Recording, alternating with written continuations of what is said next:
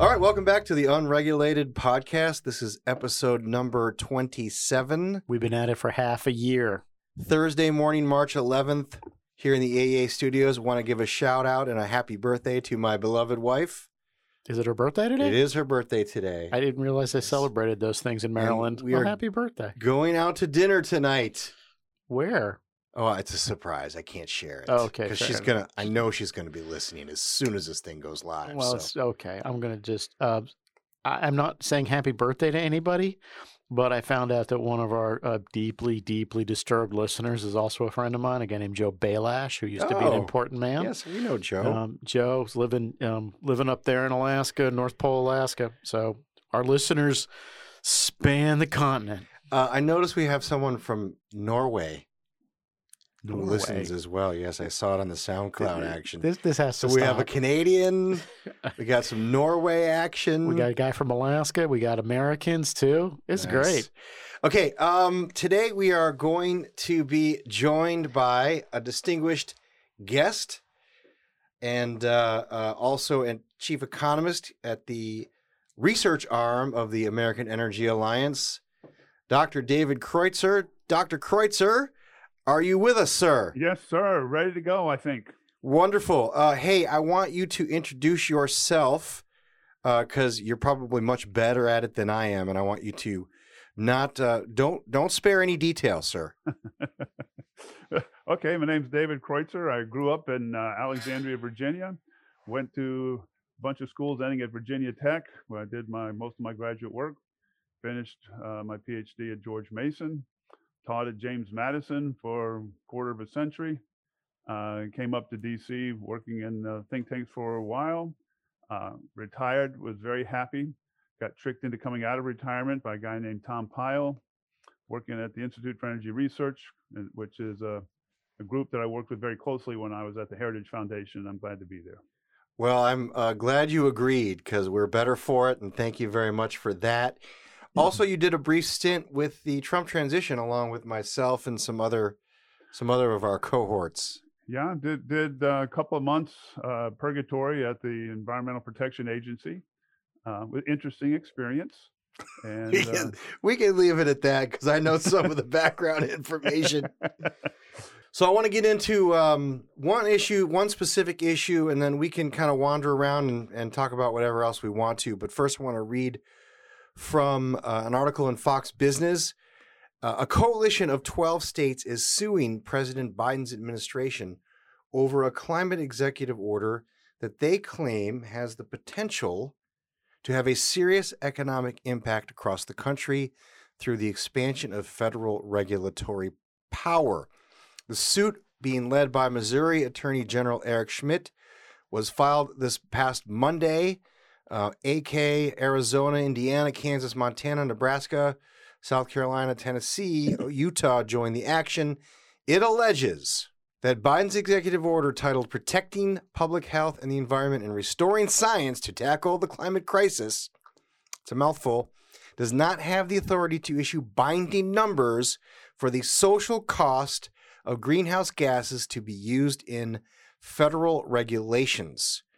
The breakdown of the social cost shows $269 billion for CO2, $990 billion for methane, and $8.24 trillion for nitrous oxide, totaling approximately $9.5 trillion according to the lawsuit, which cited interim values determined by an interagency working group that was created by Biden's order. So, why don't you tell our 100 listeners exactly what this social cost of carbon is? And if you could just kind of get us to where we are today with the social cost of carbon fiasco. Okay. The social cost of carbon is sort of an economist fetish. It looks at what they would call an external cost, and that's actually what should be called the external cost of carbon dioxide. What they're hoping is they can perfect markets by tweaking this and tweaking that and coming up with this tax and that subsidy. And the social cost of carbon is supposed to measure the amount of damage that a ton of CO2 emitted in any given year, say in 2021, how much damage it would cause in 2021, in 2022, in 2023, on and on and on and on to the year 2300. So it's going to warm supposedly the world a little bit this year, a little bit next year, and so on for 300 years. And you take that additional warming per ton of CO2 emitted this year and try to look at how much damage the ton emitted this year causes it for the next 300 years. You have to know things that we can't know, that we don't know. That is, how much warming do you get per ton of CO2? The numbers vary considerably, and the ones that they're using in that interagency working group look to be a good bit too high anyway. You have to know what the warming does in terms of damage to the economy. And that's also unknowable. They usually leave out adaptation and all sorts of things. So you start out with unknowable numbers for the next 300 years. And the thing that I've been focusing on is how you translate a damage in the year 2300 to today. And that's something called discounting. And it gets a little bit wonky, but you think of it as the opposite of compounding. You put, let's say you put money in a bank, and just for simplicity, say you get 10% rate of return.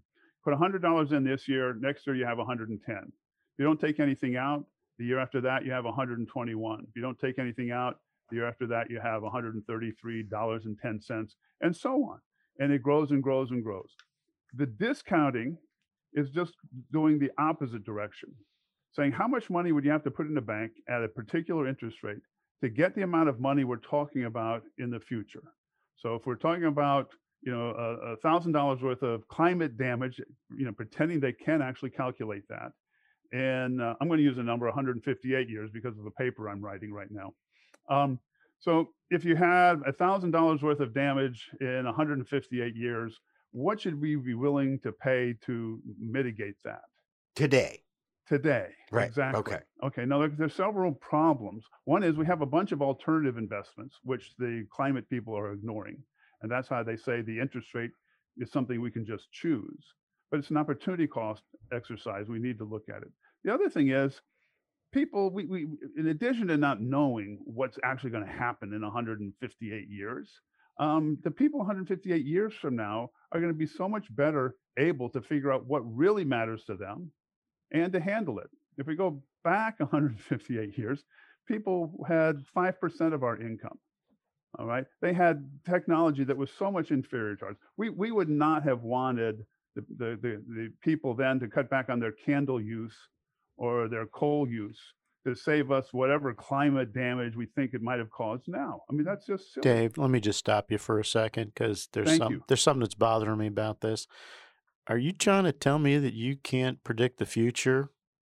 But no, I can. No, Yogi Berra can. Because I was going to say, I don't think that's right. I'm pretty sure if you put enough economists in a room, they could predict the future. Isn't that what they teach in econ school? Now you have it close. What we're really good at is predicting the past. And but not spot on always, right? The climate models can't even predict the past. That's the embarrassing thing. Go ahead, use the word backcasting. I've always wanted to use the word backcasting in public. Sounds like fishing, and I don't know that word. But in any event, okay, I call it predicting the past, which sounds better to me. Any event, so the notion that our grandchildren will be forever infantile and never have capabilities greater than ours is silly. We know they will, unless we kill the economy today with stupid policies like they're ginning up in the Biden administration. What about the argument that we have to do these things today because if we don't do them today, the compounding impacts will make it will make us incapable of addressing this issue? We reach that point of no return. This is what the John Kerrys of the world and everybody else who is promoting this stuff likes to throw back at folks like you and me. If ever there was a flawed messenger for climate damage, it's John Kerry. Back in, I think it was 2014, he gave this condescending speech in Jakarta. Everybody covered his one line, which was climate change is a weapon of mass destruction. But in that speech, he gave his explanation of the climate science. He said it's so simple that little children can understand it. And then when he explained it, it had nothing to do with the actual climate science. He said, let me greenhouse just ga- stop you. Let me just Yeah. stop you. I want to warn our listeners that you may find this next section climate misinformation. It is, in fact, just plain old American climate information. But go ahead, Dave. Okay, but very briefly, John Kerry said that the greenhouse gases are a thin layer, half inch, 3/4 an inch, something like that, way at the top of the atmosphere. I mean, it was just total nonsense. Nobody says that. I spent a couple of days trying to figure out what he was doing, and the best I could come up with was he had a one concept of the ozone layer. That is, if you compressed all the ozone in the atmosphere to atmospheric pressure at the sea level, and got rid of everything but the ozone, it would be something less than an inch thick. And most of the ozone that we like is way up is high, but it's not the CO2. It was, but the way he presented it was so arrogant, which is how he does it all the time. For people like me, private jets are the only way to travel. I was just going to bring that up. But Yeah. You don't understand it. Oh, you know what? Wait a minute. Hold on for a second. I mitigate. I pay into a fund. You could also, I mean, I know he talked about his private jet because he got asked about it, but in all fairness, he could also take in one of his yachts. I mean, he's a man of the people, Dave. And and we give him credit. He took his private jet. Right, exactly. Not somebody else's. Exactly. Let me ask you a different question, because you seem to be veering into very dangerous territory. I spent my life there. Yeah. Are you trying to tell me that carbon dioxide, as a practical matter, mixes evenly across the atmosphere? Is that where you're trying to go? That's what the science says. Well, we always follow the science here, wherever it leads us. Science. Yeah. Yeah. Okay. I just wanted to. Yeah. Yep. Yeah. All right. I mean, like the whole planet, right? So if we did a national ambient air quality standard for carbon dioxide here in the States, it couldn't possibly be met, right? Because it would. Either we would meet it without doing anything, or we would never meet it regardless of what we did, depending on where they set the standard. And they want to set it, and of course the regulation allows you to reset it year after a number of years, right? 5 years or so? Every 3 years. 3 years? Well, 5. You're supposed to reset 3 it on years 5. practically. I was going to say, as a practical matter, you got to start the process every 3 years. Right. And of course, that is what they're likely to do in order to reach their new commitment in their renewed zeal to re-enter us into the Paris Agreement. Correct? Is that where we're headed? That's where we're headed. The regulatory. That's where we're headed. I was on a phone call with refiners. No, with a bunch of bank guys yesterday, and I was trying to explain this to them, and they said, "Well, what's your bottom line here?" I'm like, "My bottom line is, Clean Air Act isn't fit to do what they want to do. Right? We need to reopen it and do a bunch of different stuff, but." Nobody's going to do that. So let's get back to social cost of carbon for a second. Social cost of carbon. Okay. So why the social? Why did they re-engage this? Other than the fact that it's the third Obama term, so obviously they're going to do whatever they did in the second Obama term. But why did they re-engage this working group? Why did they set the number where they set it, and what is their plan going forward from your perspective? I think it helps here to look at a little history. And this, in my mind, the social cost of carbon is a great example to explain all the junk in DC. The first social cost of carbon, which they wanted to put through so they could come up with all these climate regulations without having to vote on anything, came out first issued in a regulation on beverage vending machine compressors. They did it intentionally on a regulation they thought nobody was going to follow, so that they could get it in the regulatory apparatus and say, well, we've already vetted this. The number they came up with was, I think, less than $20. And it turns out it wasn't enough to get anything done that they wanted to get done. Less than $20 a ton. Excuse me, $20 per ton of carbon dioxide. Okay. Which would still be, bad news for coal. But they couldn't justify much, and in fact, a study came out a year later that claimed to say sea level rise was going to be much worse than we thought. So they made all the guys come back, redo their integrated assessment models, which are the mathematical economic models used to determine the social costs of carbon, and they juiced the number a bit to 40 or something like that. And in that one, they put out, okay, again, they're hoping people weren't going to be paying attention. And the second time, we were paying a little more attention. But it came out in a regulation to look at the energy efficiency of microwave ovens when they're turned off. All right. I say people have to understand this. This is a true thing. It's not a joke. It was a microwave oven's digital display. The energy use in the digital display was what allowed them to enter in the social cost of carbon for the second time. And this was an actual regulation that they promulgated in the Federal Register for this particular thing that you just described. Yes, it was like 50 pages in the Federal Register with the microfiche size print. But here's the killer, all right? The social cost of carbon didn't really justify it. If you looked at even their number of social costs of carbon, they claimed, in essence, that the market was out of whack by 50 cents per microwave oven per year. They claimed that this regulation would save people $11 over a 10-year period in electricity, net of the cost. So you had to pay for more for this new digital display, but it was going to save 2 watts of electricity. Okay.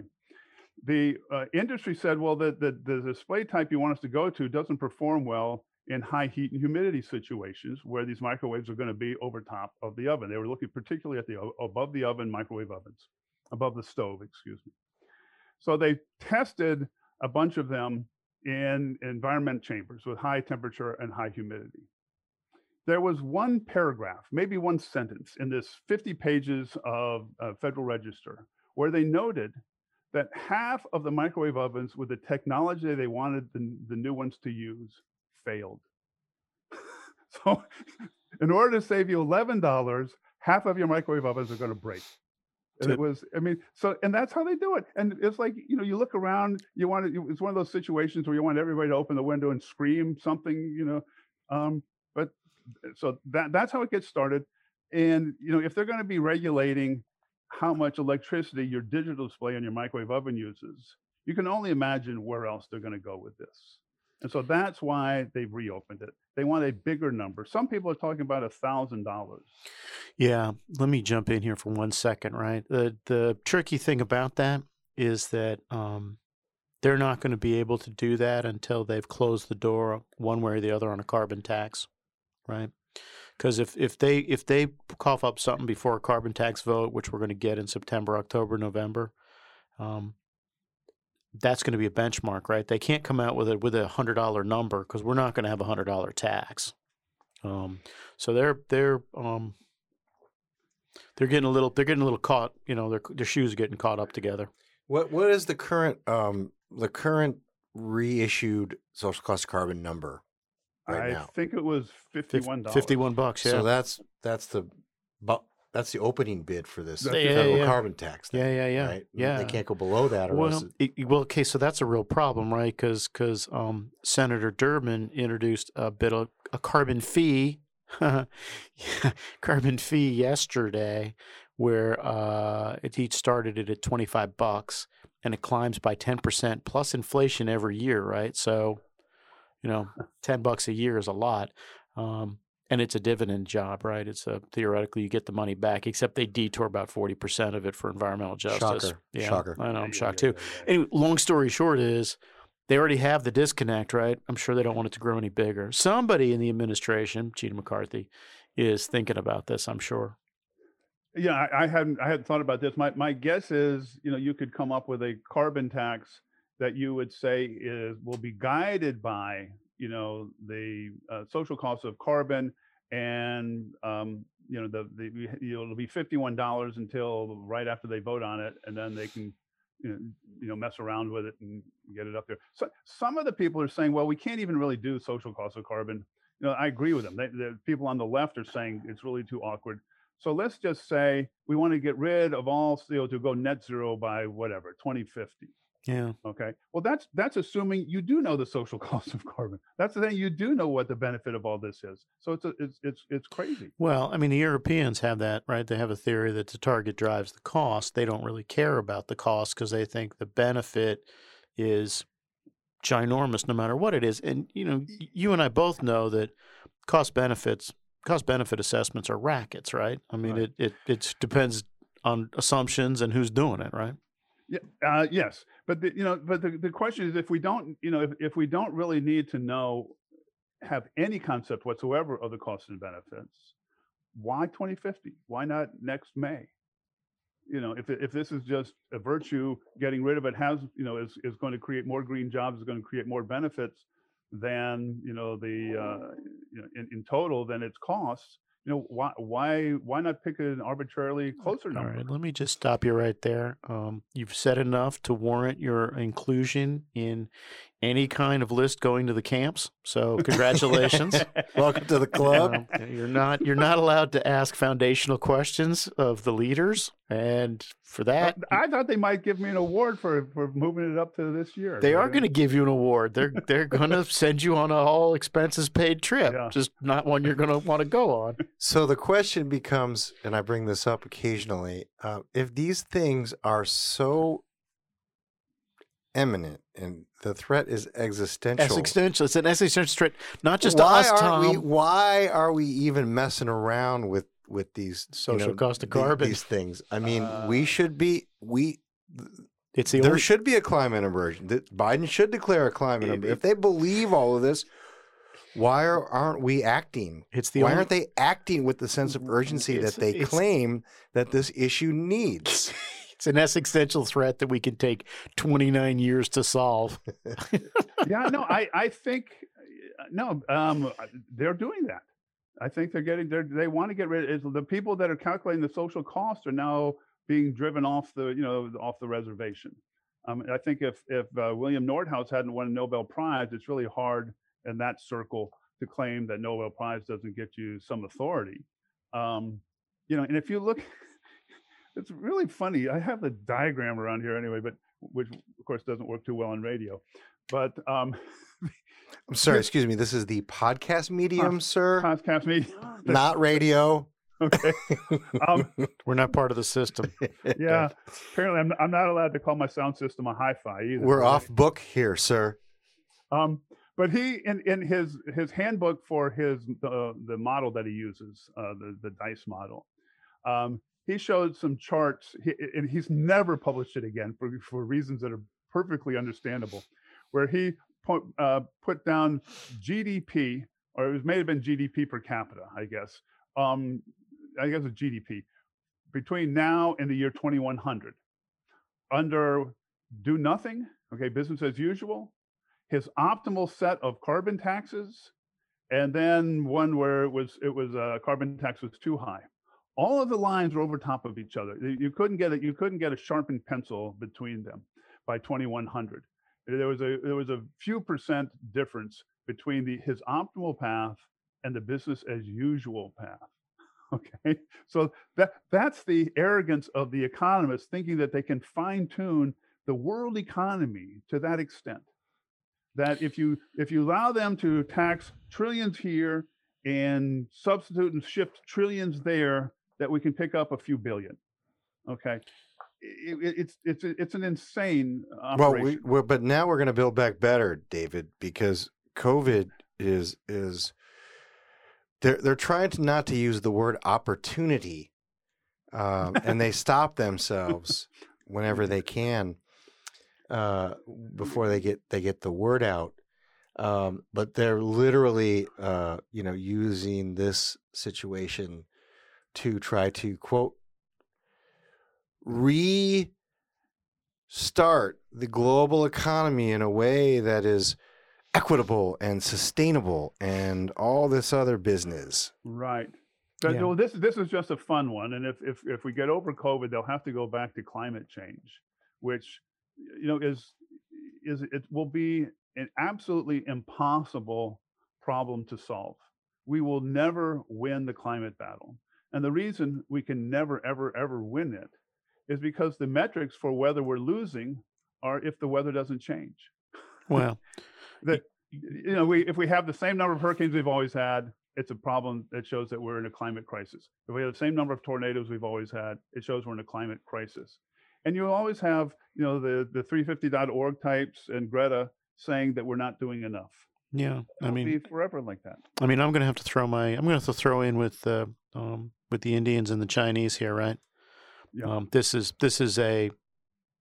just another helping of neocolonialism, right? It's exactly we've had this debate before in the 60s, 70s, and 80s, right? It was population, and Yes, now it's climate change. Absolutely. Always Absolutely. drawn, always about two things. Always about the elites in the West forcing their own populations to do things, and always about the elites in the West asserting that the Right. developing world needs to do what they want them to do, not what the developing world wants to do. It's the perpetual poverty plan. Well, You know, I mean, if you're an elite, what do you care, right? You got money. now here, well, they can assuage their guilt this way. One of my favorite features of the fight against the climate and in environmental justice is this: the World Bank, and I think most of the other development banks, the intergovernmental development banks, will no longer fund coal-fired power plants. As a matter of fact, I think they've given up altogether on fossil fuel No, I think fired that's power right. plants. Yeah. So that's just tremendously damaging. I mean, that would be a great way if you want. And I'm not sure I'm a big fan of the World Bank, but one of the things you can do is bring them clean water and electricity. What did they do instead? Well, we had the economist from the World Bank came when I was at Heritage, and he was speaking. While he's talking about things, I actually Googled and went to their page on energy, the World Bank energy page. The big picture on the front page of the World Bank's solution for the third world's energy problems was the Clean Cook Stove Initiative. I am not joking you. That was the top item. And for those of you that don't know, a clean cook stove allows people to burn as much as 50% less dung in their huts. Okay, that's was supposed to be a great solution to their energy problem. We're not going to allow them to have electric stoves. We're not going to allow them to have lights that can turn on at night. All these things, because that would require, in those parts of the world where they don't have gas distribution, coal-fired power plants. So you can't have the thing that would really help, but so we don't feel so bad. You don't have to collect as many sticks, as much dung, or as much charcoal, or traipse across the terrain for half a day to deliver a little bit of fresh water to your family. To me, and there was this great paper. The economists went and looked at the. Now I like economists. At the impact, they went and measured. There was a great, because there were a couple of villages in India where more people wanted clean cook stoves than there were available, so they had a lottery, and so you get this great what they call natural experiment. The people that got them, that wanted them, the people that didn't get them, that wanted them, and they looked at all the metrics in terms of health effect and so on. No difference whatsoever. And in fact, the people that got the clean cook stove, they were actually higher maintenance than the traditional one. Within a few years, they gave up on them. Right? It's like my treadmill at home. It's a great coat hanger. I'm gonna make a prediction right here. Yeah, we are going to hear a lot more about clean cook stoves, and I'll tell you why. Because it's a big thing for Secretary Clinton and her alums floating around the administration. They're going to cycle back on it. I'll bet you any amount of money you want. When I looked, it seemed like the Clinton Foundation had a network of people in all these countries pushing the clean cook stoves. So the people, we see them here in D.C. There's this group that the globalists, and they're all getting, probably, top 1% income in the country where they're living to help distribute clean cook stoves. Well, it's the cognate. It's the cognate of the integrateds coming out in favor of carbon taxes, right? They want to be able to say, we're doing something about energy poverty. We're doing something. We're giving everybody some cook stoves, right? Yeah. Instead of, when they get asked about it, like, I gave a bunch of cook stoves. You can make a video of it, with high production value. Yeah, man. And get somebody to say, my house is so much cleaner now. I used to cough a lot, now I don't. The numbers show that wasn't the case, but in any event. Why do you hate cook stoves, Dave? What don't you like about poor people? I want everybody to be healthy and wealthy and have all the electricity and other energy forms they need. Don't minimize cook stoves. You know, and what would have been one of my proudest moments if the World Bank person in charge of this debate I participated in hadn't hidden the tapes for it and didn't allow it to become public. They made a big deal. And actually Bob Mendelsohn from Yale and I debated two people. One was the vice president in charge of renewable energy or something at the World Bank. Very nice person, by the way. And they had 800 people that they brought from all their World Bank affiliates around the world to this big auditorium, and they had an equal number watching on video. And it was the debate was renewable energy is affordable, cheap, and necessary, or urgent, or whatever. And one of the lines, I mean, I'm looking at these people from all these poor countries, and I'm thinking, I said, you know, the World Bank seems to want to make the world a perfect place for poor people. They don't want to make poor people rich people. And I don't know, whatever the whole debate went, we killed them. They actually, they lost the debate by a huge, you know, they did the pro-vote, pre-vote and the post-vote, and we flipped more than 50% of the people. Nice. and of course, you know, the letter I got, we need this because better information should be, you know, disseminated, blah, blah, blah, blah. They never made that the video public.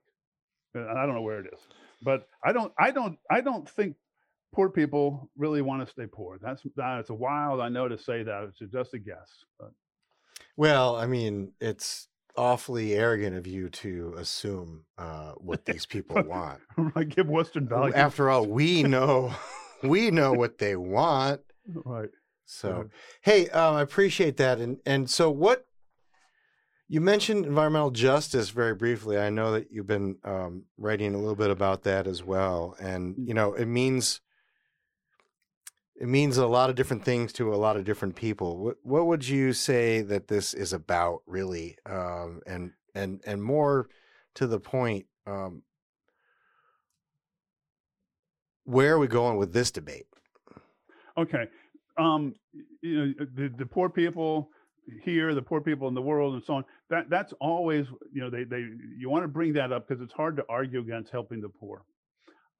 What we saw, I mean, unfortunately for them, this is simply an exact repeat of what they did 10 years ago when they talked about their green jobs.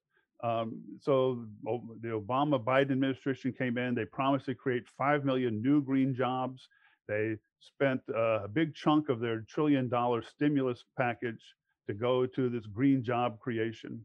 They had the Bureau of Labor Statistics, okay, come up with the numbers. They were so embarrassing that after the second iteration of the report, they literally defunded the report so that no more reports could be written. They couldn't come up with anything close to the number of green jobs they promised. They also did a study on the impact of the green jobs training programs, and they found things like 20% of the green job training programs gave certificates with a day or less of training. Almost 50% had less than a week's worth. They didn't come anywhere close to their placement rates. The people that got placed were people that already had jobs before. Total green jobs failure.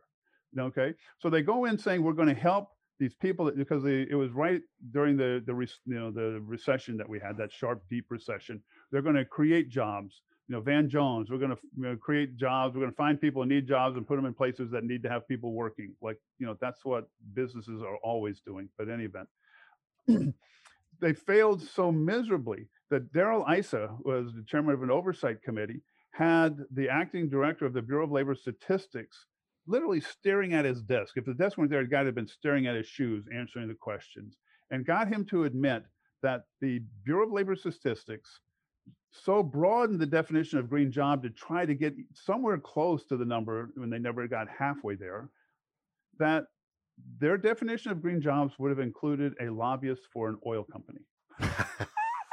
It was one of the greatest videos of a hearing. I think we've got that somewhere. We'll have to put it in the show notes. They also said that everyone who works for waste management well, no, that was the biggest is a green job. Yeah, there were more green jobs in the, let me see if I remember this, I wrote a paper on it, in the portable toilet and septic tank servicing industry than solar utilities. All right. The biggest green job was, oh gosh, it was like janitors, housekeepers, but not, whatever, one of the, the BLS kind of statistics. Nothing, I'm not saying there's anything wrong with these jobs that we need to have all these jobs, but, they're talking about lab coat jobs of the future and people with, calculators and, those, they just didn't happen. So that's what they're doing here. They're talking about, we're going to help. You take this, $1.9 trillion, COVID thing. I mean, anytime you take a couple of $1 trillion, what's fun is to divide it by the number of poor households, the number of households below the poverty level. Just write them a check. And you get numbers like $500,000. Right. They're not getting it. And so what happened with the past time when we're talking about green jobs? The green jobs were all at finance places in New York who were getting jumping on to get the tax credits for the solar power, creating things like, or Solyndra, the poster child is great. It was a poster child. Well, luckily we have Governor Granholm of Michigan, who's now the Secretary of Energy, because she had an amazing track record when she was governor of doling out cash for, green job creators, including convicted felons. So, anyways, listen, we really appreciate you joining us. Okay. And hope that you will continue to be available for us as we watch the Biden administration's Build Back Better plan unfold over the next couple of years. What are you working on right now for IER, Dr. Kreutzer? Yeah, no. So I hinted at it earlier. By virtue of wanting to stay married, I watched Little Women, and I'm looking at the levels of poverty of the Hummel family, and which was more typical than that of the rich people in that movie.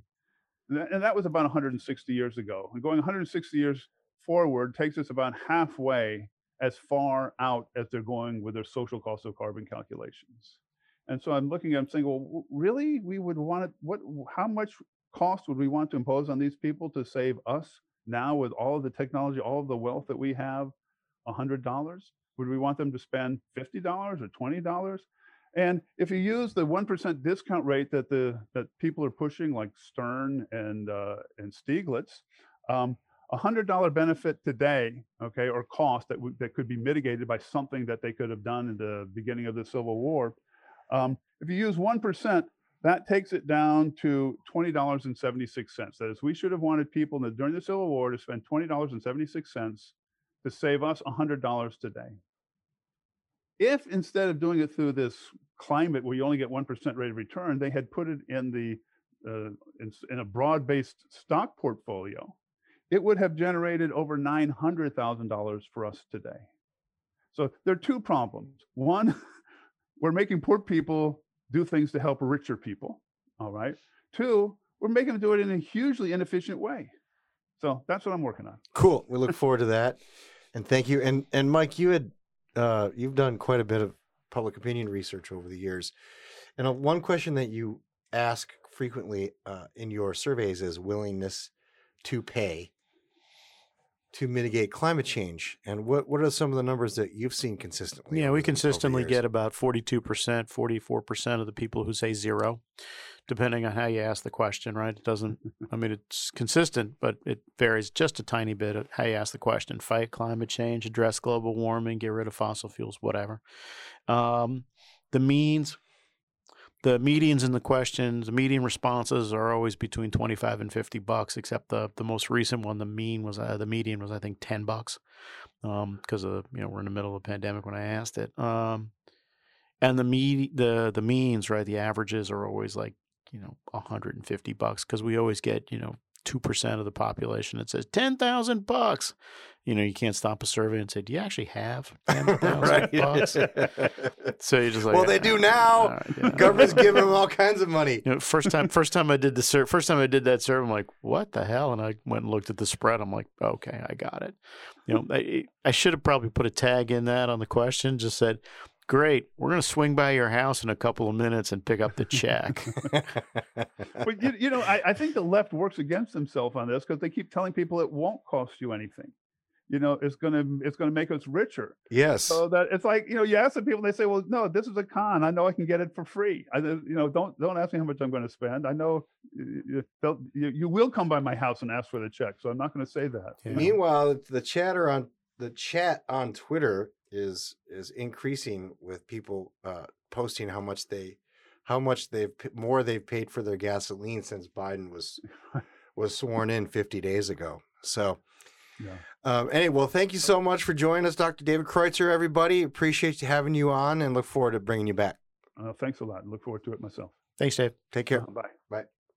All right. That was Dr. Kreutzer from the Institute for Energy Research. So glad he's on board. The intellectual arm of the American Energy Alliance. Thank you so much. All right. Always great to have Dr. Kreutzer with us. Okay. So in the news this week, I'm going to do a quick rundown from PBS, and then we can chat about this. Joining us, the Senate approved a nearly $2 trillion COVID relief bill just after noon today, a party line vote with one Republican not in attendance. The yeas are 50, the nays are 49. The bill as amended is passed. After a marathon overnight session, all 50 Democrats in the Senate voted in favor and 49 Republicans voted against the bill.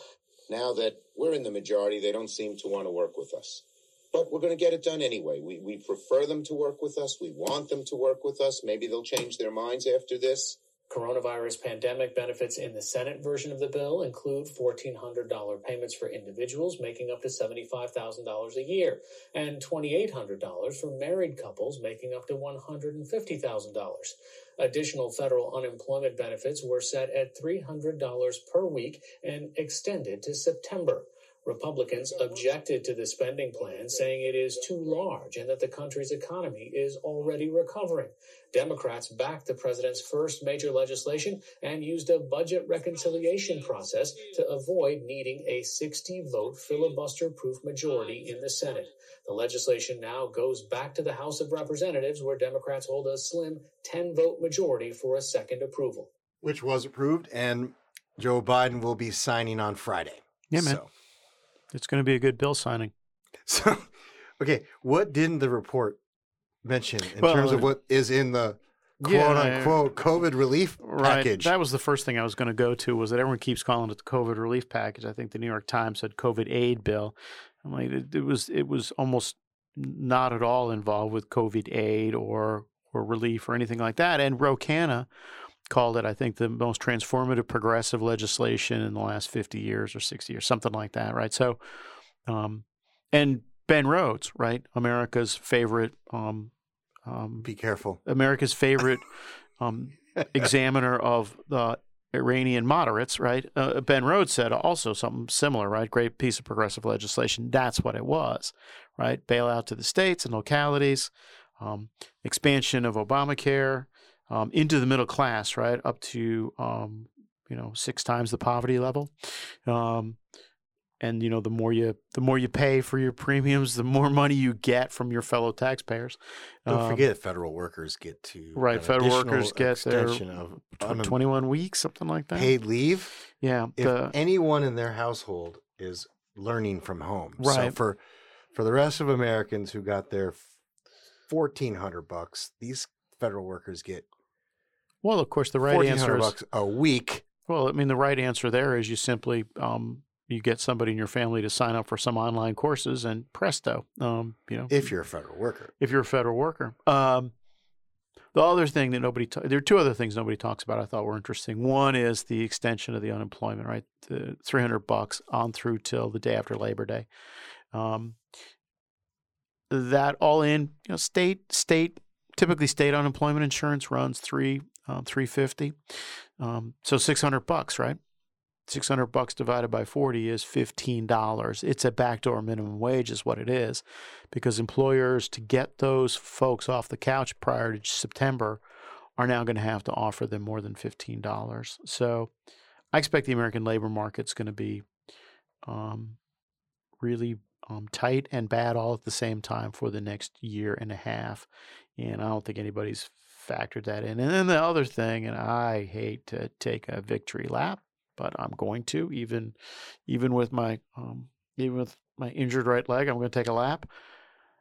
We told everybody, Joe Manchin is not ever going to vote against the Democrats. He's not ever going to be that guy on anything important. He had multiple opportunities to derail this train, to shift it off in a different direction. He took none of them. And then the other thing, Chuck Schumer didn't completely tell the truth on that little. Oh, wait, there's a lot more that's going on there. The Republicans, when they went to the White House a 3 weeks ago, specifically offered a bunch of things that would have dropped the price tag and sharpened the target of the legislation, and the president took none of them. The Democrats took none of them. They had a show. They had a photo op. They never had any intention of doing any of that. Yeah. And when Chuck Schumer says, "Oh, now that we're in the majority, they don't want to work with us," as if the Democrats worked with the Republicans on anything over the last 4 years, and expect us all just to be like, "Oh, I guess he's right." I mean, I'm okay with Chuck Schumer being Chuck Schumer, right? He is what he is. He's not a particularly nice person. He's from Brooklyn, so he's got some reasons. If I was from Brooklyn, I wouldn't be a particularly nice person either. That was a direct shout out to my good friend Maggie Haberman. The tricky thing about this is that President Biden ran specifically as a new kind of Democrat. He was going to reach across the aisle. He was going to embrace bipartisanship, yada, yada, fill in the rest of it. You're going to see a bill signing on Friday afternoon that's going to include 0 Republicans. It's going to include 0 Republicans because the bill itself included 0 input from Republicans. Chuck Schumer's just being Chuck Schumer. Joe Biden lied to us, and that's the first time I can recall that he actually lied to us as president. So I wanted just to highlight it here. I'm going to keep track. Yeah, well, Joe Biden also was touting this bill and recently talked about the broad swath of economists who are on his, who are in favor of this. So let me play a short clip. The vast majority of economists, left, right, and center, from Wall Street to the private economic polling initiatives. Where's that from? Was this earlier? It was his rallying speech. Rally? Not much of a rallying speech. I don't know what the private. I'm assuming he was going with private equity. I think he was trying to search for the word equity. From Wall Street guy. Well, even that. Let me tell you, here's where he ended up.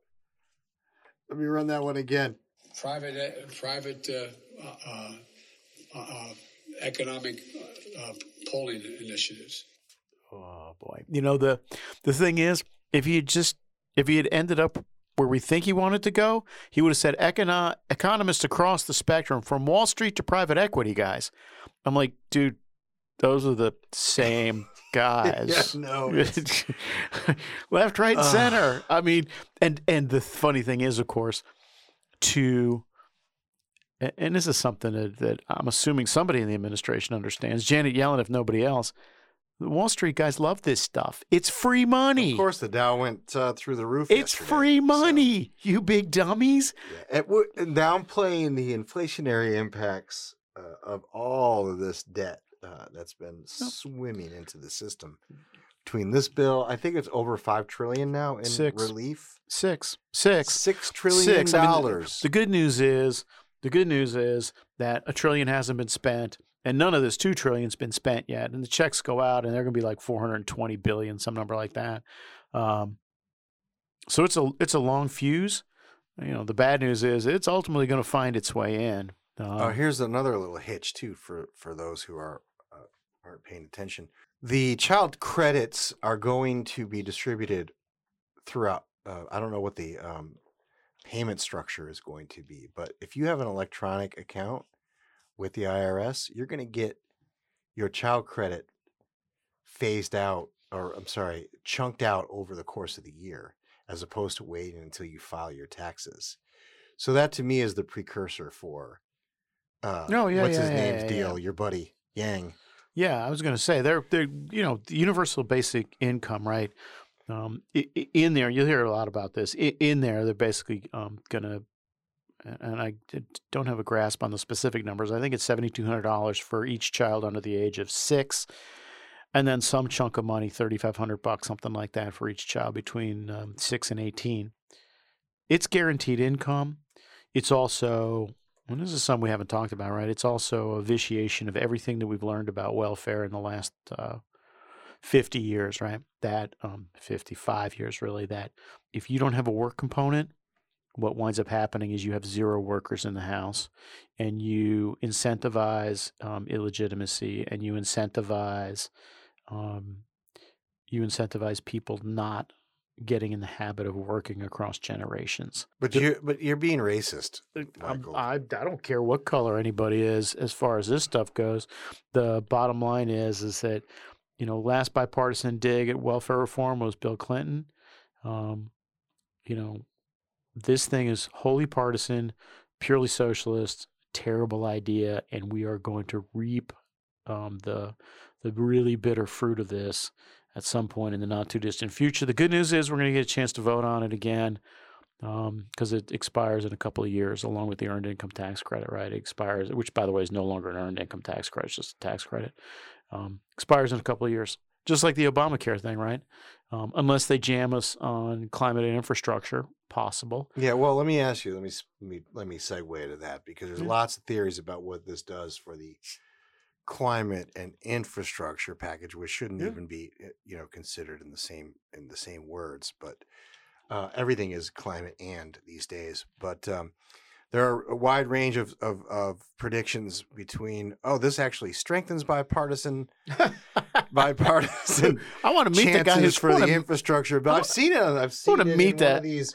Let me guess. E&E or something. I don't want to say who, because I don't remember. This is a reporter who doesn't get paid for a living to do this stuff. And the opposite, of course, which is this hardens the Republicans against anything. But I don't know where I fall down is somewhere in the middle, because honestly, like some Republicans anyway, aren't going to be able to help themselves if they see this thing moving along and they get a chance to get some gravy.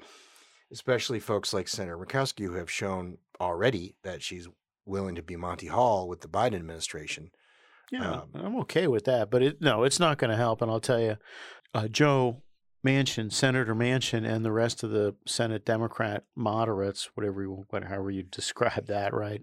They've already made it clear they want some pay-fors in this thing, and that pay-for, those set of pay-fors are going to come right out of the Trump tax cuts.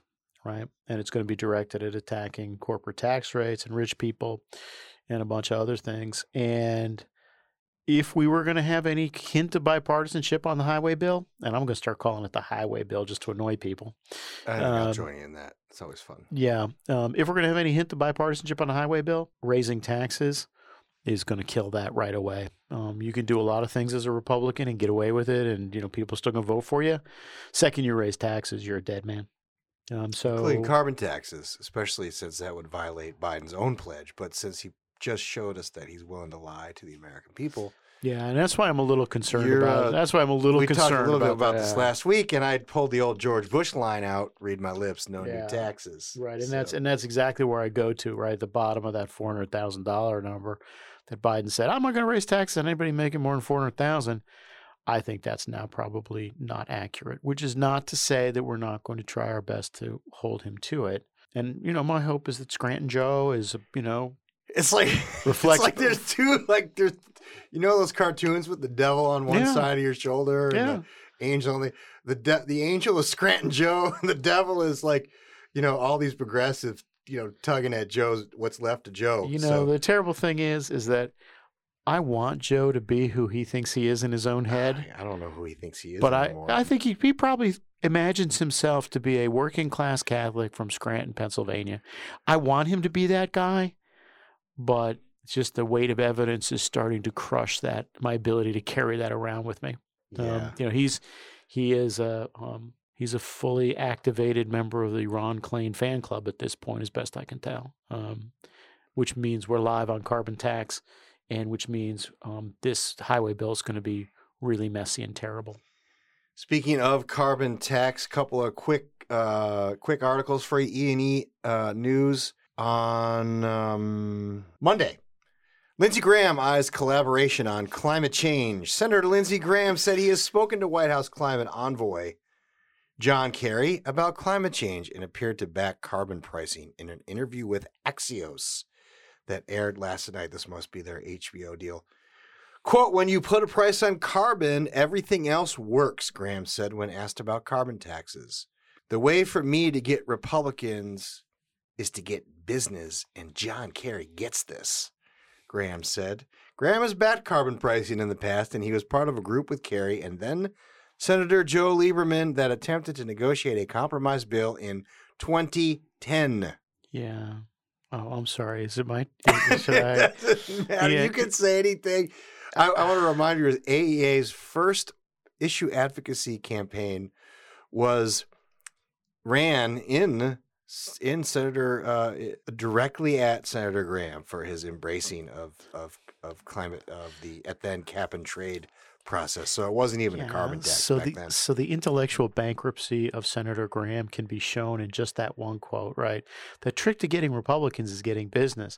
That may have been true 20 years ago, but as we've discussed now at the United States Chamber of Commerce a bunch of times, the Republicans in Congress are much more reactive towards their voters, and especially the Trump folks, than any business could possibly be. And on top of that, there's not a single homegrown business who's going to be in favor of increased taxation of any kind, right? The only people who are going to be in favor of it are folks who think that they can game the system like API and the chamber, right? Your small businesses, they're not going to be in favor of any of this stuff. Your service stations, they're not going to be in favor of it.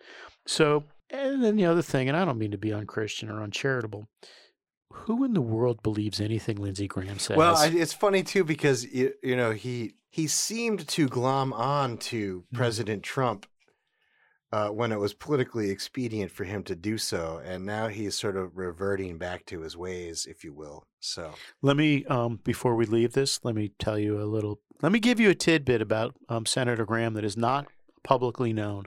He hasn't spoken to Senator McConnell in at least a year. McConnell will not take his phone calls. The end. One more quickly on this subject matter from Reuters. This was on March 9th. Senators float a price on methane to curb U.S. oil gas emissions. 3 Democratic U.S. senators Tuesday floated a bill that would take a new approach to curbing emissions from methane from oil and gas production, putting a price on it. Can you guess who they are? Sheldon Whitehouse. Bing, ding, ding. Oh, boy. Ed Markey. Nope. No, not Ed Markey. Mazie Hirono, Senator. The other one. The other one. I did just sit here. Brian Schatz. Oh, I forgot about him, yeah. And Cory Booker. I would have figured Cory Booker. The Methane Emissions Reduction Act, which directs the Department of Treasury to assess a fee on the potent greenhouse gas beginning in 2023, a move they said could end those emissions, help achieve climate change targets, and improve air quality in communities near oil and gas facilities. Are the leaky natural gas pipes in the Northeast subject to that as well? Well, I mean, he's a senator for all America, sir. You can't just say I don't care. New Jersey residents. I think we should definitely tax methane if that helps us do something. I'm not quite clear what, but the long story short is methane leakage is probably worse from legacy LDC systems than they are from the oil fields. That's a terrible thing to say, but it's probably true. There's only so much that they can eke out of oil and gas in the electricity sector, and they're coming really close to eliminating the ability to go after those 3 in particular. It's funny. It's like as if the universe, in the whole universe of things, the only people that emit CO2 are oil and gas producers and the coal industry. Yeah, man. It's what can I tell you? This is the beauty of the system. Even the people in Rhode Island get representation. Oh, that's New Jersey.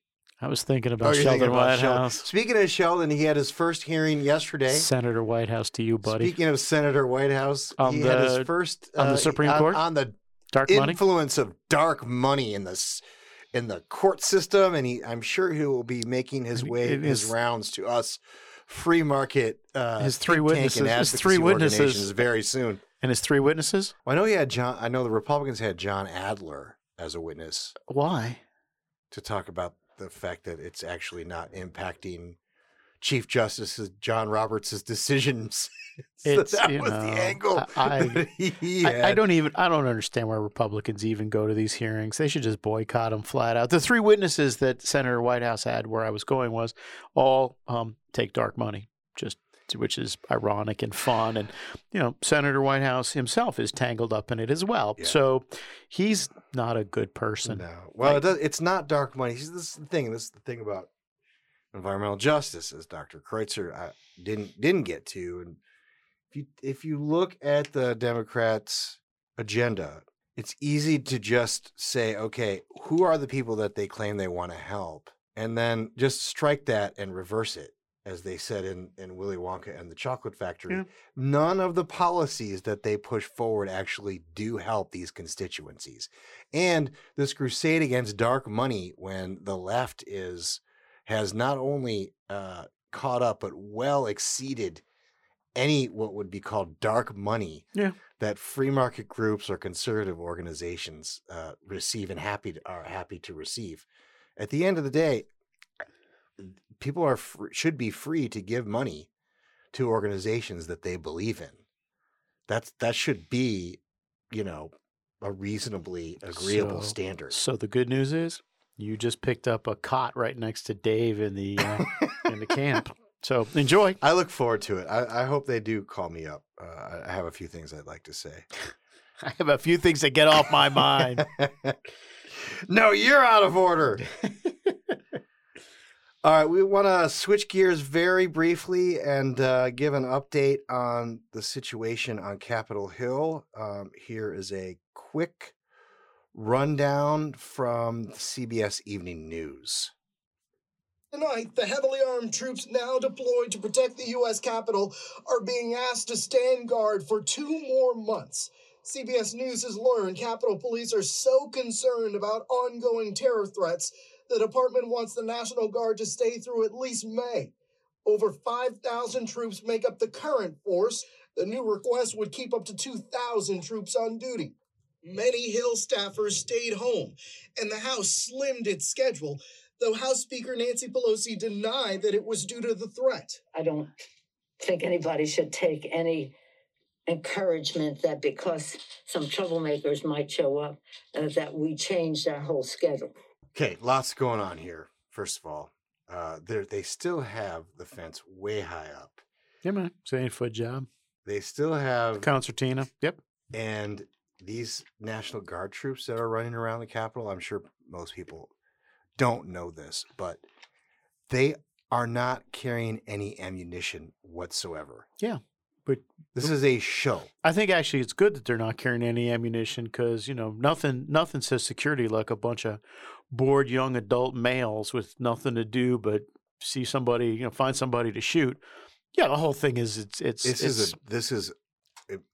becoming. It's embarrassing. It's embarrassing. Look, it's embarrassing that the members tolerate this, right? This is not a partisan thing anymore. This is a ridiculous thing. At some point, somebody needs. Look, if I remember the House, I swear to God, I make them read the record every day.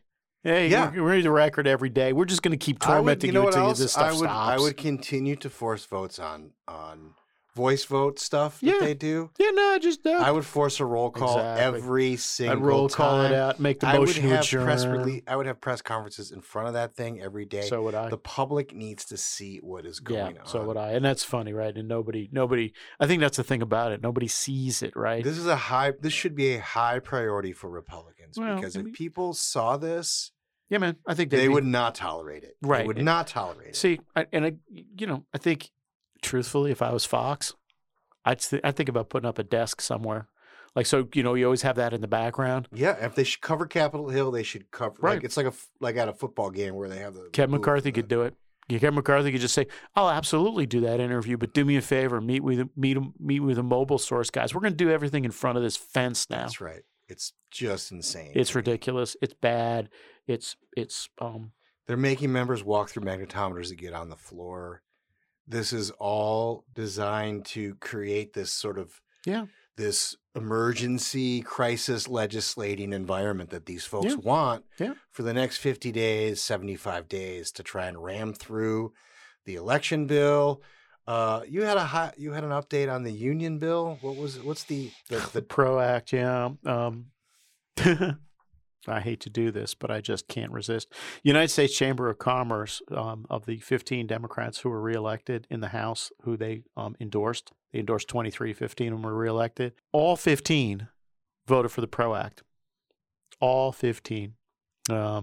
Which would, of course... PRO Act is... PRO Act's a bill which essentially empowers unions, but really what it does is vitiate right-to-work laws in 27 states that have them now, including a bunch of states that were, Democrats voted for it.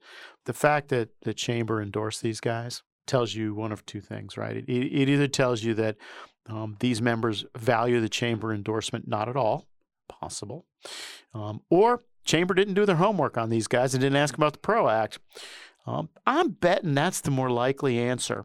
Ladies and gentlemen, I've said this before. I'm going to say it again. If you are giving money to the United States Chamber of Commerce, please, please, please think about giving it to somebody who could maybe do some good with it. Perhaps a charity in your hometown, perhaps your family, maybe a local school. Perhaps, but you are wasting it. Perhaps the Institute for Energy Research, perhaps or the American but, Energy Alliance, 501c3 and 501c4. That would be an excellent answer as well. But now you might as well just get a plane and throw it out the window because you are seriously wasting your time and money. Sorry, that's the end of this commercial.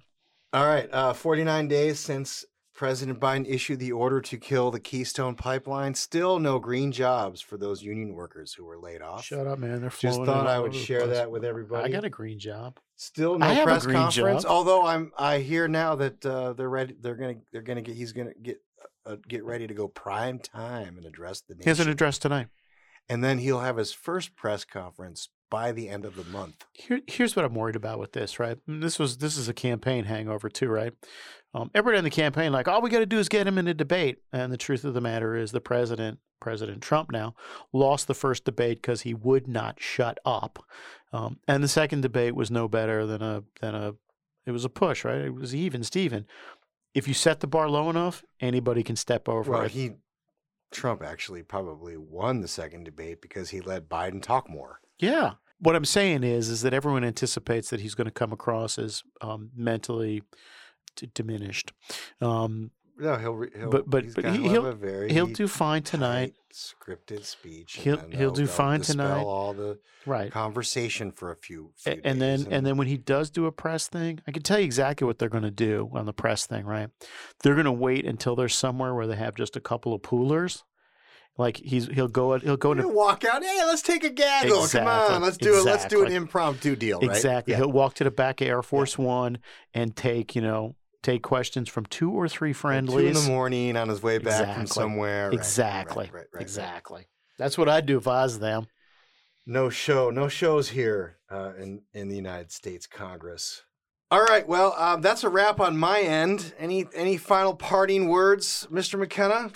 I just want to say that Senator Manchin, as predicted, saved the Republic. No, wait a minute. Hold on. As predicted, he was Senator Joe Manchin. Senator Joe Manchin will never not give his leadership what they need. He'll make a show. He'll make a nice show of it, but he will not yield to give them what they need. He's a good Democrat. To borrow from my friend Rex Ryan, I've walked over tougher guys than Senator Manchin to get to fights. All right, let's just wrap it up with one more from President Biden, who is showering praises on his new Secretary of Defense, Lloyd Austin.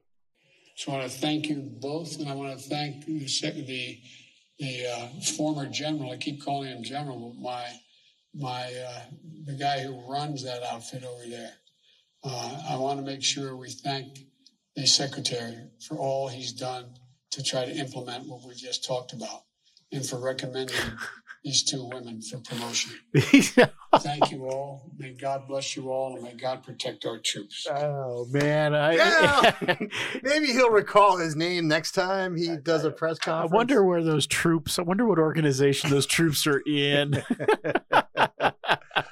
All right. Thanks to our guest, Dr. Kreutzer. Thank you, Mike. I know you're late for lunch. Tell Chet I said hello. Take care. Namaste.